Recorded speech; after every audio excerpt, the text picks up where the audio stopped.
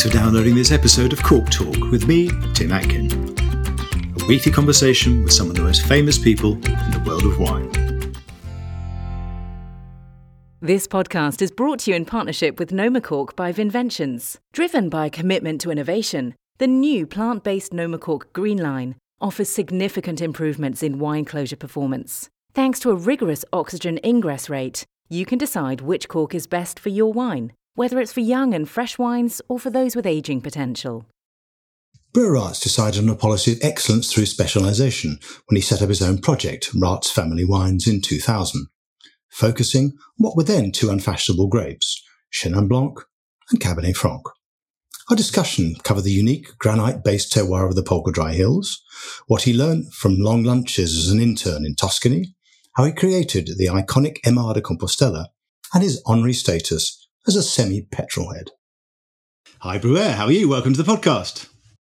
Thank you, Tim. I'm here in the cloudy and cold Polka Dry Hills in Stellenbosch in South Africa, and it's lovely to talk to you this morning. It's been a wet year, isn't it? Indeed.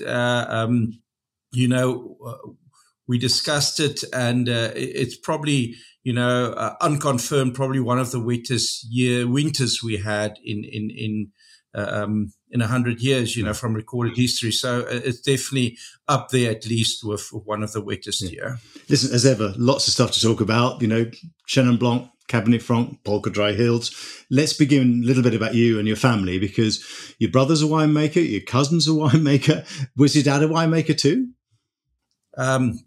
My dad was not a winemaker, but he grew up on a farm in the Klein Karoo, and both my grandfathers and all going back was in agriculture. So I think it's fair to say that, both from the Bruwer, from my mother's side and from my father's side, the Raats family definitely were in agriculture and farmers. So I think it's a deep-rooted sort of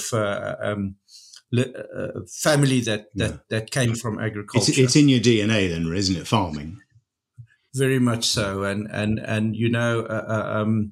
I think they've played a big role in establishing certain agricultural unions and a network in South Africa. We were definitely a help to build agriculture in South Africa over the last 300 years. And was wine part of your life growing up? I mean, was your dad a wine drinker? Very much so. He always gave us an option. Obviously later on, my brother and I got quite fond of it, and we would probably drink more than he would like, but no, definitely, he exposes us to us, and he was very much, that you should enjoy it with food, and that wine should be not just a drink, that it's a little bit, there's something more to wine than just a alcoholic drink. Yeah. And your mum, was your mum a wine drinker? I mean, she was a good chef, presumably, as well, a good cook, yeah? Yeah, no, for sure. And she definitely enjoyed a glass. When she was older, very funny, I had a tank of Chenin Blanc that was not 100% dry, and I brought her a little bottle, and she tasted it, and it had a bit of sugar left, and she said, Bruwer, this is the best wine you ever made in your life. You should make more wine like this. I mean, you studied viticulture and enology at Elsenburg Agricultural College, didn't you? Not at Stellenbosch Uni. The two places are quite different, aren't they? I mean, a lot of winemakers have been through not both at the same time, but one or the other. How do they differ, Elsenburg Agricultural College and Stellenbosch University? I think Elsenburg is much more sort of practical. You go to class in the morning, and in the afternoon you work in the cellar or you work in the vineyard, and it's very hands-on. So for me, that was very practical. It was the best place to go to. Where Stellenbosch University, you do BSc, and for the first 2 years, it's very academical. It's only in their third year that the viticulture and knowledge students start, focusing on wine subject and that. And that's also good. I mean, there's a purpose for that. And some people choose more the academical route but I chose the practical route because I always thought, and I still believe that, winemaking is like a trade. You have to learn it. You have to be hands-on and actually be able to do it yourself. Yeah, it's a craft in a way. Yeah, 100%. And that for me was the obvious choice. I mean, when you graduated, it was 1995. I mean, South Africa just come through its first democratic elections, and Mandela was president. What sort of shape was the wine industry in 1995? Tim, when I arrived at Elsenburg as a first-year student, they got all the guys that wanted to study viticulture and enology into one room, and they said, listen here, there's not enough jobs for you guys. There's way too many people. And our whole industry was a closed circuit, and there was we were isolated from the rest of the world. We couldn't export except the KWV. And they encouraged us to actually leave, and they told us this very bleak sort of future for us. And about 40% of the class got up and took fruit and vegetables and, whatever they wanted to do. And we were left 60 guys in the class. And I think, only of that class, only 12 of them actually finished and became winemakers. The rest went into viticulture. And then the 12 of us went through and became winemakers. And you worked at 3 wineries, didn't you, before you set up your own thing? So you worked at Blauwklippen, you worked at De La Graaf, you worked at Zorgvliet. What did you learn from working in those different places? I mean, were you sort of refining what we could call the Bruwer Raats style in those years? I definitely, but I think where I actually learned the most is after I left Elsenburg in 95, I had 4 places in my mind, very clear, to actually go and work at. The first was Bordeaux, to learn about classical winemaking. The other place was Napa Valley, or US for that matter. Of course, UC Davis just was so ahead they had the money for research. They were just so far ahead of the rest in terms of research. And I did that. Then I worked in Germany, in the Rheinhessen with Jürgen Hoffmann, where I basically learned about systems and how to run a cellar and a vineyard and operation properly. And then I thought there's one more place I want to go and work, and that was in Italy, to learn how to enjoy the wine industry. And I took all those elements, that sort of classical winemaking, technology and research, systems, precision, how to run a cellar and a vineyard properly, but also how to enjoy it, that human element. What was very interesting is that all the other places I worked, except Italy, I started my day in the cellar. In Italy, I started my day in the vineyard. So the villagers would come down. It was a small little winery. We would harvest the grapes. When the first load were finished, we all got on it. I got on a tractor, drove it to the cellar, and that's where the winemaking actually started. So, and we would stop 12 o'clock. Santino, which was 53, wore a Ferrari cap wrong way around, said stop. We had lunch for 2 hours. We drank 2 bottles of wine, and 2 o'clock we start again. It was just for the first 3 weeks of harvest, I was completely drunk after lunch. But that was just a wonderful. And I came back to South Africa. So when I started Raats Family Wines, I wanted to incorporate those elements into my small little family winery. And I think looking back 23 years later, I think that you'll find that element in our business today.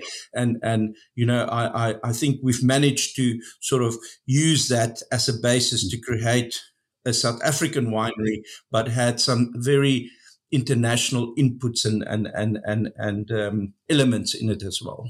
Yeah, so a bit of Bordeaux, a bit of the Napa Valley, a bit of Germany, a bit of Italy. I mean, you set up your own wineries, you said, Raats Family Wines in 2000, and you bought land, didn't you? I think in 2004 in the Polka Dry Hills, which is where you are, and you're very much identified with the Polka Dry Hills. I mean, was the region as well known then as it is now? It's pretty famous now, isn't it? Especially for things like Syrah and Cabernet Franc and Chenin Blanc. Was it well known then?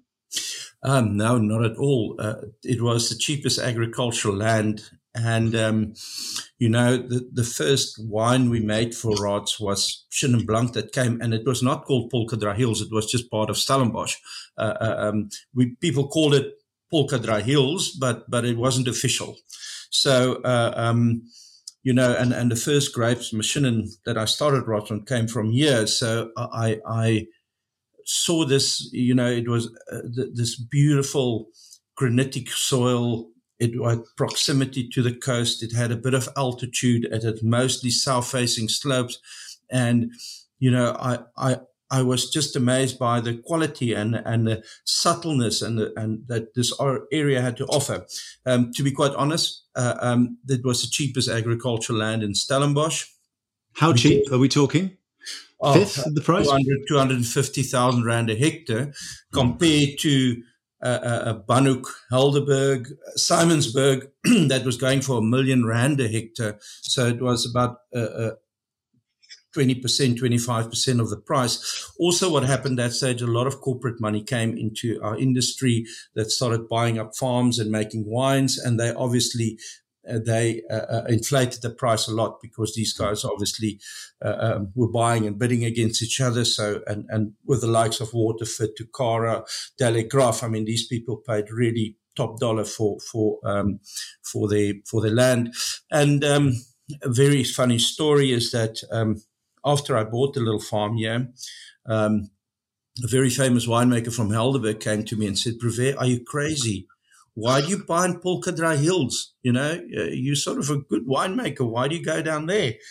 And he said to me, "Look, if Stellenbosch was a human being, Helderberg was the heart and Bannock was the head and Simonsburg was the belly. You know what parts Polka Dry Hills was, is there where the sun didn't shine." So it was really sort of disregarded in terms of land price. And because we were in a stage then, early 2000s and well through the early sort of mid, where everybody was trying to make these big, bold wines and sort of, if I may call it, Parker wine styles. And it was better suited to other areas in Stellenbosch. Definitely not this granitic soils. I mean, they were more linear. They had more freshness. They showed focus, great acidity, and they showed that beautiful whetstone minerality, which was something that was not necessarily appreciated or revered that much. And how times have changed. I mean, now, I think, definitely from Raats Family Wines point of view, we have always made those wines. I actually went and looked and checked myself, but our 2004 and 5 and 6, they had 12.5, 13 alcohols. So and I think the world have moved towards us. We haven't really changed our style, and when we do verticals, that shows very well. I just think that people now, general wine drinking public across the world, appreciate more elegance, more understated, more freshness, and that is absolutely what we always had to offer, although it was not necessarily appreciated 23 years ago when I bought you. I mean, and you decided to focus from the start on Chenin Blanc and Cabernet Franc. I'd like to talk about the two really, but let's start with Chenin. Is you had this idea of excellence through specialization. So you just focus on those two grapes. Why Chenin to start with? I mean, what sort of shape was Chenin at the time? Was it was very widely planted, obviously, but was it held in the same high regard as it is now? Of course, it was very widely planted in South Africa, but for a very specific reason. The KWV planted it, and just to put it in context, the KWV was the authoritative body through government to control our industry, and you could not plant what you like. If a farmer wanted to plant something, he applied to the KWV, and then they came back and told him what to plant, and they looked at a little sheet and said, we needed Colombard, or we needed Chenin Blanc, or this what we needed, and that's what the farmer had to plant. So there was no planning from that point of view. So Chenin Blanc was planted widely across South Africa purely for a brandy production, and also to produce a cheap sort of bulk wine. The whole industry was volume driven. And I looked at Chenin Blanc, and I was exposed to Loire Chenins, and I said, what are we doing wrong in South Africa? if you have a thoroughbred horse and you train it like a working donkey, for sure you're not going to win the race. But so our problem was not that we had a donkey; we had a thoroughbred horse, but we were training it like a working horse, and that was the result we got. So I knew that there was nothing wrong with Chenin Blanc. It's just the way we treated it in South Africa. And old vines from the start? Did you go looking for old vines? Well, the old vines were there, but not always in the right place, right? Very much so. And so I founded Raats Family Wines on old vines, finding in particular in Stellenbosch, and that's how I ended up in Polka Dry Hills as well. Finding these lovely old vines, making wine from it, and that was sort of the basis of it. One thing that also attracted me, except for Chenin Blanc, is the fact that everybody already claimed most of the varieties in the world. So in terms of white, I mean, Loire and New Zealand have claimed Sauvignon Blanc. Chardonnay was claimed by California, Australia, Burgundy. So on all those varieties, we'd have been third, fourth, even sixth in the queue in trying to make them wonderful. But nobody from the New World have taken Chenin Blanc and made it their own. So we had here the opportunity, similar to what Argentina did with Malbec or what New Zealand did with Sauvignon Blanc, to go and claim Chenin Blanc to be ours. And that, I must say, was so you could come first in the race. You wouldn't have always come first in the race. Exactly. Yeah. And you could also set the trend in the world of what a South African Chenin Blanc should taste like. And I mean, we had more than 50% of the world Chenin Blanc plantings. We had vineyards. We've been growing it here for over 300 years. So we knew it suited our conditions well over a wide range of areas, which are very apparent today. I mean, you get fantastic Chenin Blanc almost from every area in South Africa. So, that to me was sort of, at least I knew that I could enter a race where we can potentially come first. You had a chance of winning. And what about Cabernet Franc? Because Cabernet Franc wasn't planted until when? The 80s? 80-something? 86, 87? 78. 78, sorry, earlier. Yeah, but I mean, beginning 80s, fair enough. And the first wine were probably made early 80s. The thing is, I was working as my first job 96. I finished in Elsenburg in 95, and I started at Blauklip, and we had 26 different varieties that we worked with. And then after the harvest, I went to the cellar master and I said, "Sir, I think this Cabernet Franc is the best wine in the cellar." And he said, "Bruwer, you're right, it is." I said, "Well, why don't we bottle it? We blend it with the Shiraz, we blend it with the Pinot Noir, we blend it with everything in the cellar to make it better. Why don't we just bottle Cabernet Franc?" And he said, "Bruwer, we must be realistic here, is that, it's seen as a blending variety. And people see the name Cabernet Franc and associated with bitter for not knowing better." And he said, "It will never work." He said, we must just, that's what we're going to do." And I thought to myself, one day I'm going to have a winery and I'm going to make Cabernet Franc, because I just love it. I just love Cabernet Franc. It had the elegance of Burgundy. It had that spicy element, not the same, but it had that spicy element to Rhone, but it still had structure and acidity, the best of Bordeaux. So for me, as a single variety, you have elegance, you have spiciness, you have structure, you have freshness. What do you want more from a red wine? And that's why I absolutely just fell in love with Cabernet Franc. But you must be careful what you wish for, because Cabernet Franc, as we all know, is a difficult variety to grow, and it's very, very soil specific. It doesn't do well. If you plant it on the wrong soil or conditions, it really punishes you severely, more so than most other varieties. It is not as forgiving as Cabernet Sauvignon, its child, or as Chardonnay, or even Chenin Blanc, that can really adapt to a lot of different climate conditions. So I then realized that, traveling the world and being to the Loire, that, Polka Dry Hills with its granitic soils, which is well drained, not too fertile, and that have was perfect for Cabernet Franc. And so there my story started. And how many Cabernet Francs are there now in South Africa? I mean, when you started, handful? You can count them literally on one hand. And even then, most of them didn't make it every year. They only made it in exceptional years. And we had the first clones that came in were absolutely terrible. That clone 1 was useless. But today there's over 80 producers. So Cabernet Franc have definitely grown a lot. We have got a Cabernet Franc challenge where people write and we just judge it as Cabernet Franc. And then the other thing is that we also have a Cabernet Franc festival. So we've done a lot, to promote Cabernet Franc, particularly in South Africa. But I think that very interesting, Tim.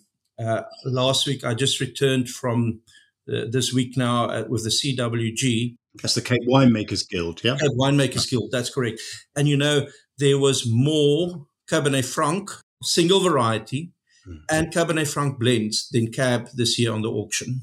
Yeah. That have never happened. I used to be this sort of lonely country singer out in the country, and I played beautiful music, but nobody wanted to listen, and now things have changed. People are looking for Cabernet Franc, and they start to appreciate that elegance and that diversity of that aromatic nose, the elegance that it has to offer. So, things have definitely changed a lot. This will make you laugh. Gary Jordan refers to those as Tim wines. Yeah. After me. Anyway, let's talk about another wine that you make, which is MR de Compostela. It's one of South Africa's most iconic red blends. It's not a pure Cabernet Franc, although the most recent release was dominated by Cab Franc. You first produced that, I think, in 2004. Correct. How did you come up with the idea? And you make it with Emzo Mvemve, who's your partner in the business. Just tell us a little bit about the genesis of the brand and what you were setting out to do with it.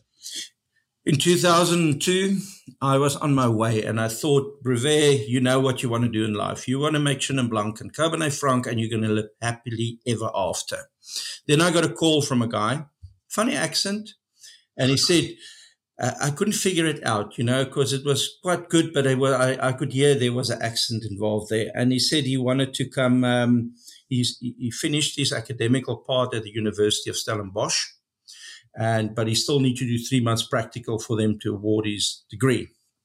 So I said, come up to the cellar and come for an interview because I always use trainees and exchange ideas and that sort of thing.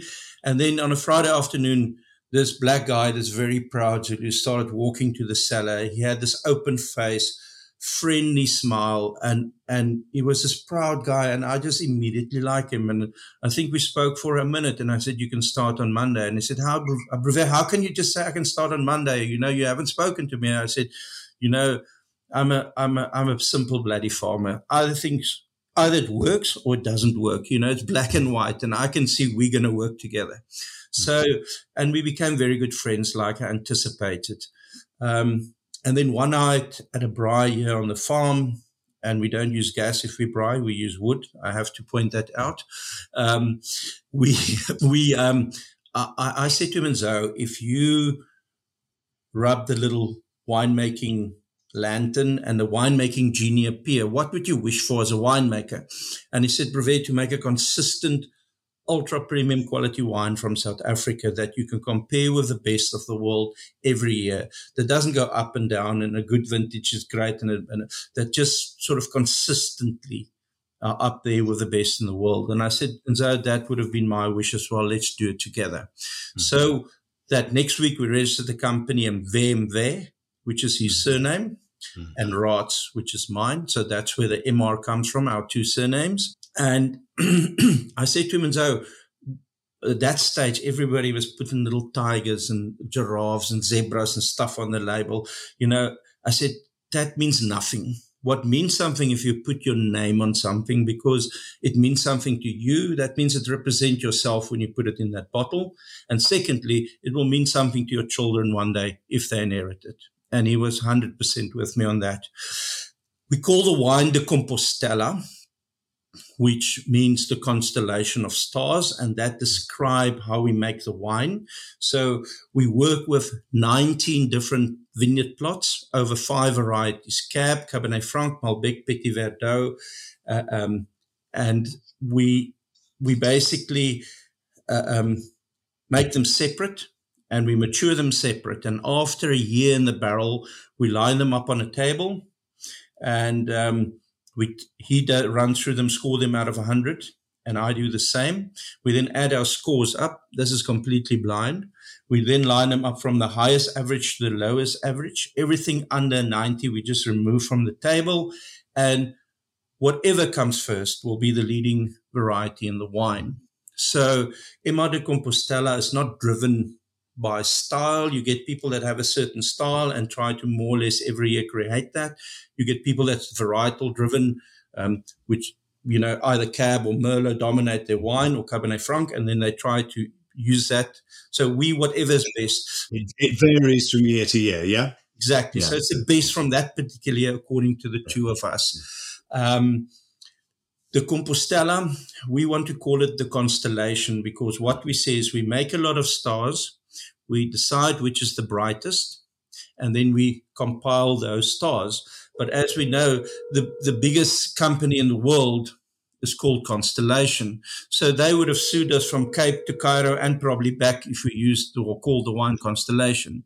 The only other thing that we could have done was to look at an alternative name, and that would have been, and we found it in the Spanish word de, compilation, the compilation, Stella. We took a shot and we tried to register it in Section 33. And funny enough, the things that came up was the municipality of Mexico is called Michoacano de Compostela, and obviously Santiago de Compostela. But in Section 33, it was open. So we got the name. So you registered the brand, yeah? In the wine section, yes. So that's where the name comes from. That's why we use the Spanish word, because we couldn't use the English I see. equivalent. Tell us about another thing you do, which is Bruwer Vintners, and you co-founded that with Gavin Bruwer, yeah, who's your cousin, yeah, and that's a kind of slightly different company in a way, isn't it? And you call it a company of creativity and innovation. Not that what the rest of you do isn't creative and innovative in its way, but which styles do you make? Because they're slightly different styles. They're slightly more traditional, could you say, in a sense, in terms of the grape varieties you're using? It's a very interesting company, Tim. Is that Gavin is my cousin. So we connected through our mother. So our mother's maiden surname was Bruwer. So they called him Gavin Bruwer Slubbert. And they called just me Bruwer Raats. So technically, my parents just stuck two surnames together and pat the child on the back and said, off you go. But he started working with us in 2011. And then when the time was there that he should sort of, spread his wings and go on, he said that he really liked working here and that he would rather start something with me. And I'm very happy for that, because he's an absolute brilliant young man and a fantastic winemaker. So we started our common sort of ancestral surname, which is Bruwer Vintners. And what Bruwer Vintners does is they take terroir, they take heritage, but they do it in a futuristic way. For instance, we take something like Pinotage, but we say traditionally Pinotage was produced in a quite big, bold style. The parents of Pinotage is Cinsault and Pinot Noir. So what we say is we want to make a Pinotage, which definitely tells the heritage of South Africa, but we want to do it in a way where it has the structure and the fruit of a Pinot Noir, but have the lightness and the spiciness of a Cinsault. In white, we focus on Chenin Blanc blends. I mean, Chenin Blanc, as we spoke about it, has pretty much evolved now. And I think if anybody says Chenin Blanc, people would say South Africa would probably come up first. But we say, okay, but the next phase is Chenin Blanc blends. So then we blend Chenin Blanc with Semillon. And then we also have a Rhone Cape blend. There's not a category like that, but we take Shiraz, Grenache and Pinotage and blend it together. So it's a Rhone blend, but it's Cape Rhone blend. The fact that it's got Pinotage in it. So different styles from the wines correct. That you're making with Raats wines. Yeah, very much so. So B Winters, obviously the focus is on Pinotage. In terms of red, we also have a Methode Ancestrale, which I made 100% from Pinotage, which we absolutely can't keep up. It just sells like sweet cake. And then you're having a lot of fun, yeah. And then there's a Blanc de Noir from Grenache, and then we have this what we call a Bruwer Vintners dry red blend, which is then Grenache, Shiraz, and Pinotage. Then we got Liberté, which is our sort of flagship Pinotage made in a style that represent the parent varieties, and then Haarlem to Hope, which tells a story of where the first people that planted grapes in the Cape came from Haarlem in Holland, not Amsterdam as we think today. They came to the Cape of Good Hope, so the name tells a story where they came from, where they went to, and it's a blend of two of the first varieties that they planted here, which is Chenin Blanc and Semillon. Okay, listen, I wanted to ask you a little bit about the Cape Winemakers Guild, because you've just been up in Johannesburg with the tasting. You were elected in 2017 by your peers. You wonder what took them so long, but anyway, what is it that the Guild contributes to the South African wine scene in your view?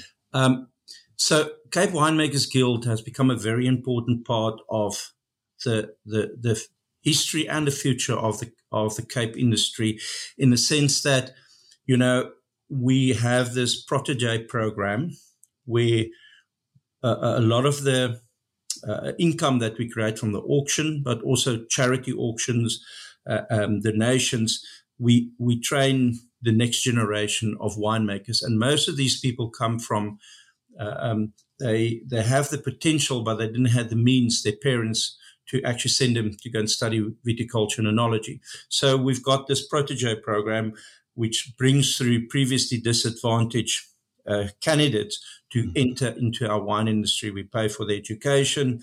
They don't just go out. They work with the winemakers during their 3 or 4 years of studies. And a lot of them actually get employed afterwards by some of the producers. So it's really protege with mentorship.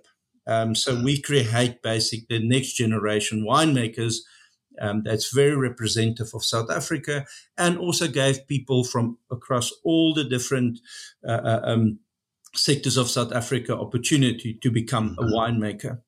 Which is very important, yeah. Very much so. So I can tell you in 10 years' time, in 20 years' time, the demographics of how our industry will look in terms of winemakers is going to change quite a lot.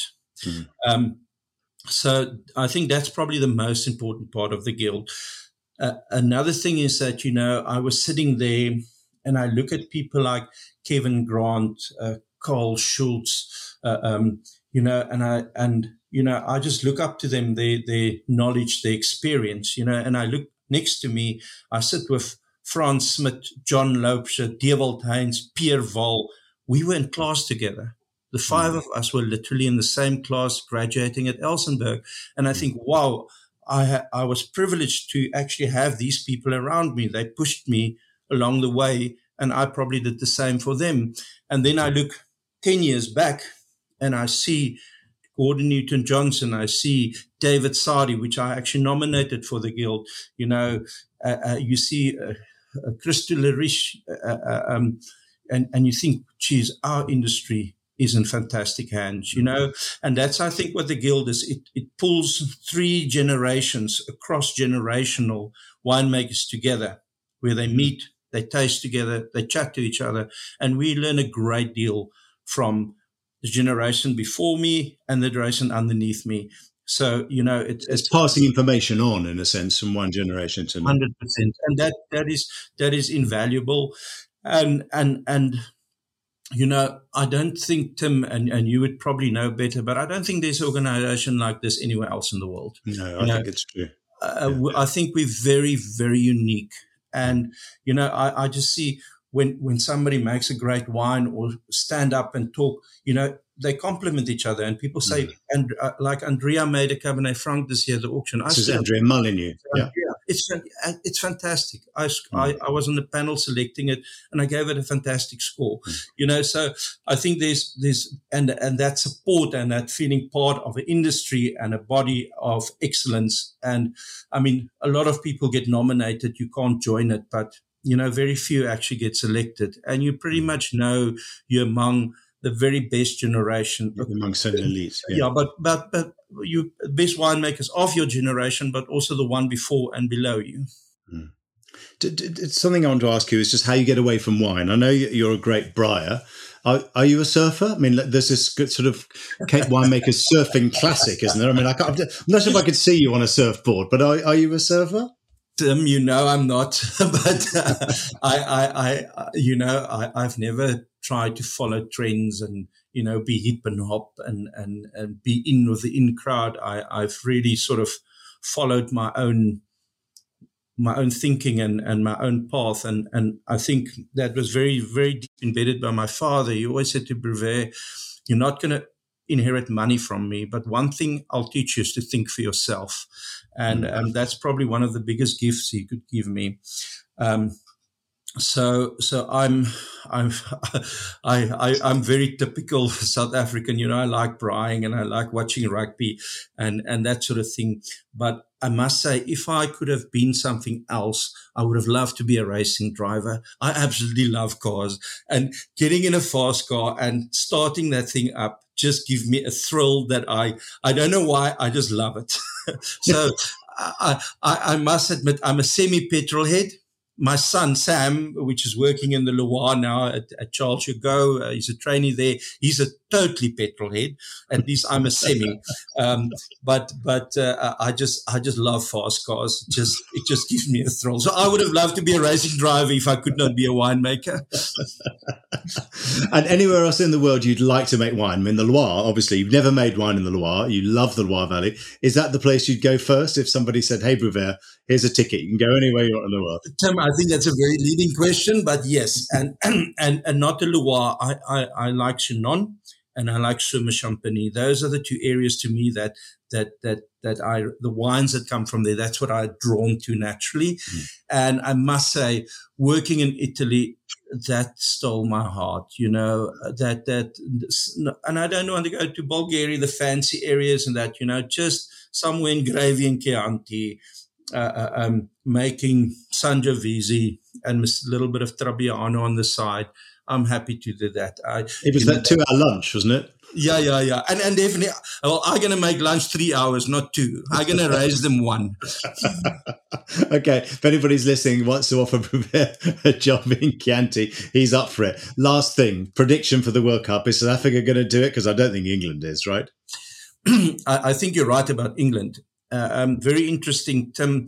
We have always done well when we were the underdogs. If you look at when we won the World Cup, we were never favorites. We were always sort of, last year, I think we were 5th or 6th rated favorites to win the World Cup. And there's something in South Africans that spring alive. It's activate them when they're underdogs and everybody write them off.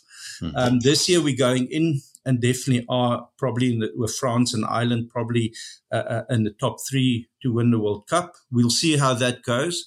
I've got more hope to win the World Cup when we're underdogs. But because I know how they react and they've proven it many times. But I think we've got a very good chance. I think New Zealand will definitely still be a factor, although we clut them completely. And that, I must say, that was that was nice. That was pleasurable. Part of the World Cup. It was still, but I think those 4 teams, it's going to be a shoot for the end. And of course, you could never write off Argentina. I think they are very strong, dark horse, sort of lurking.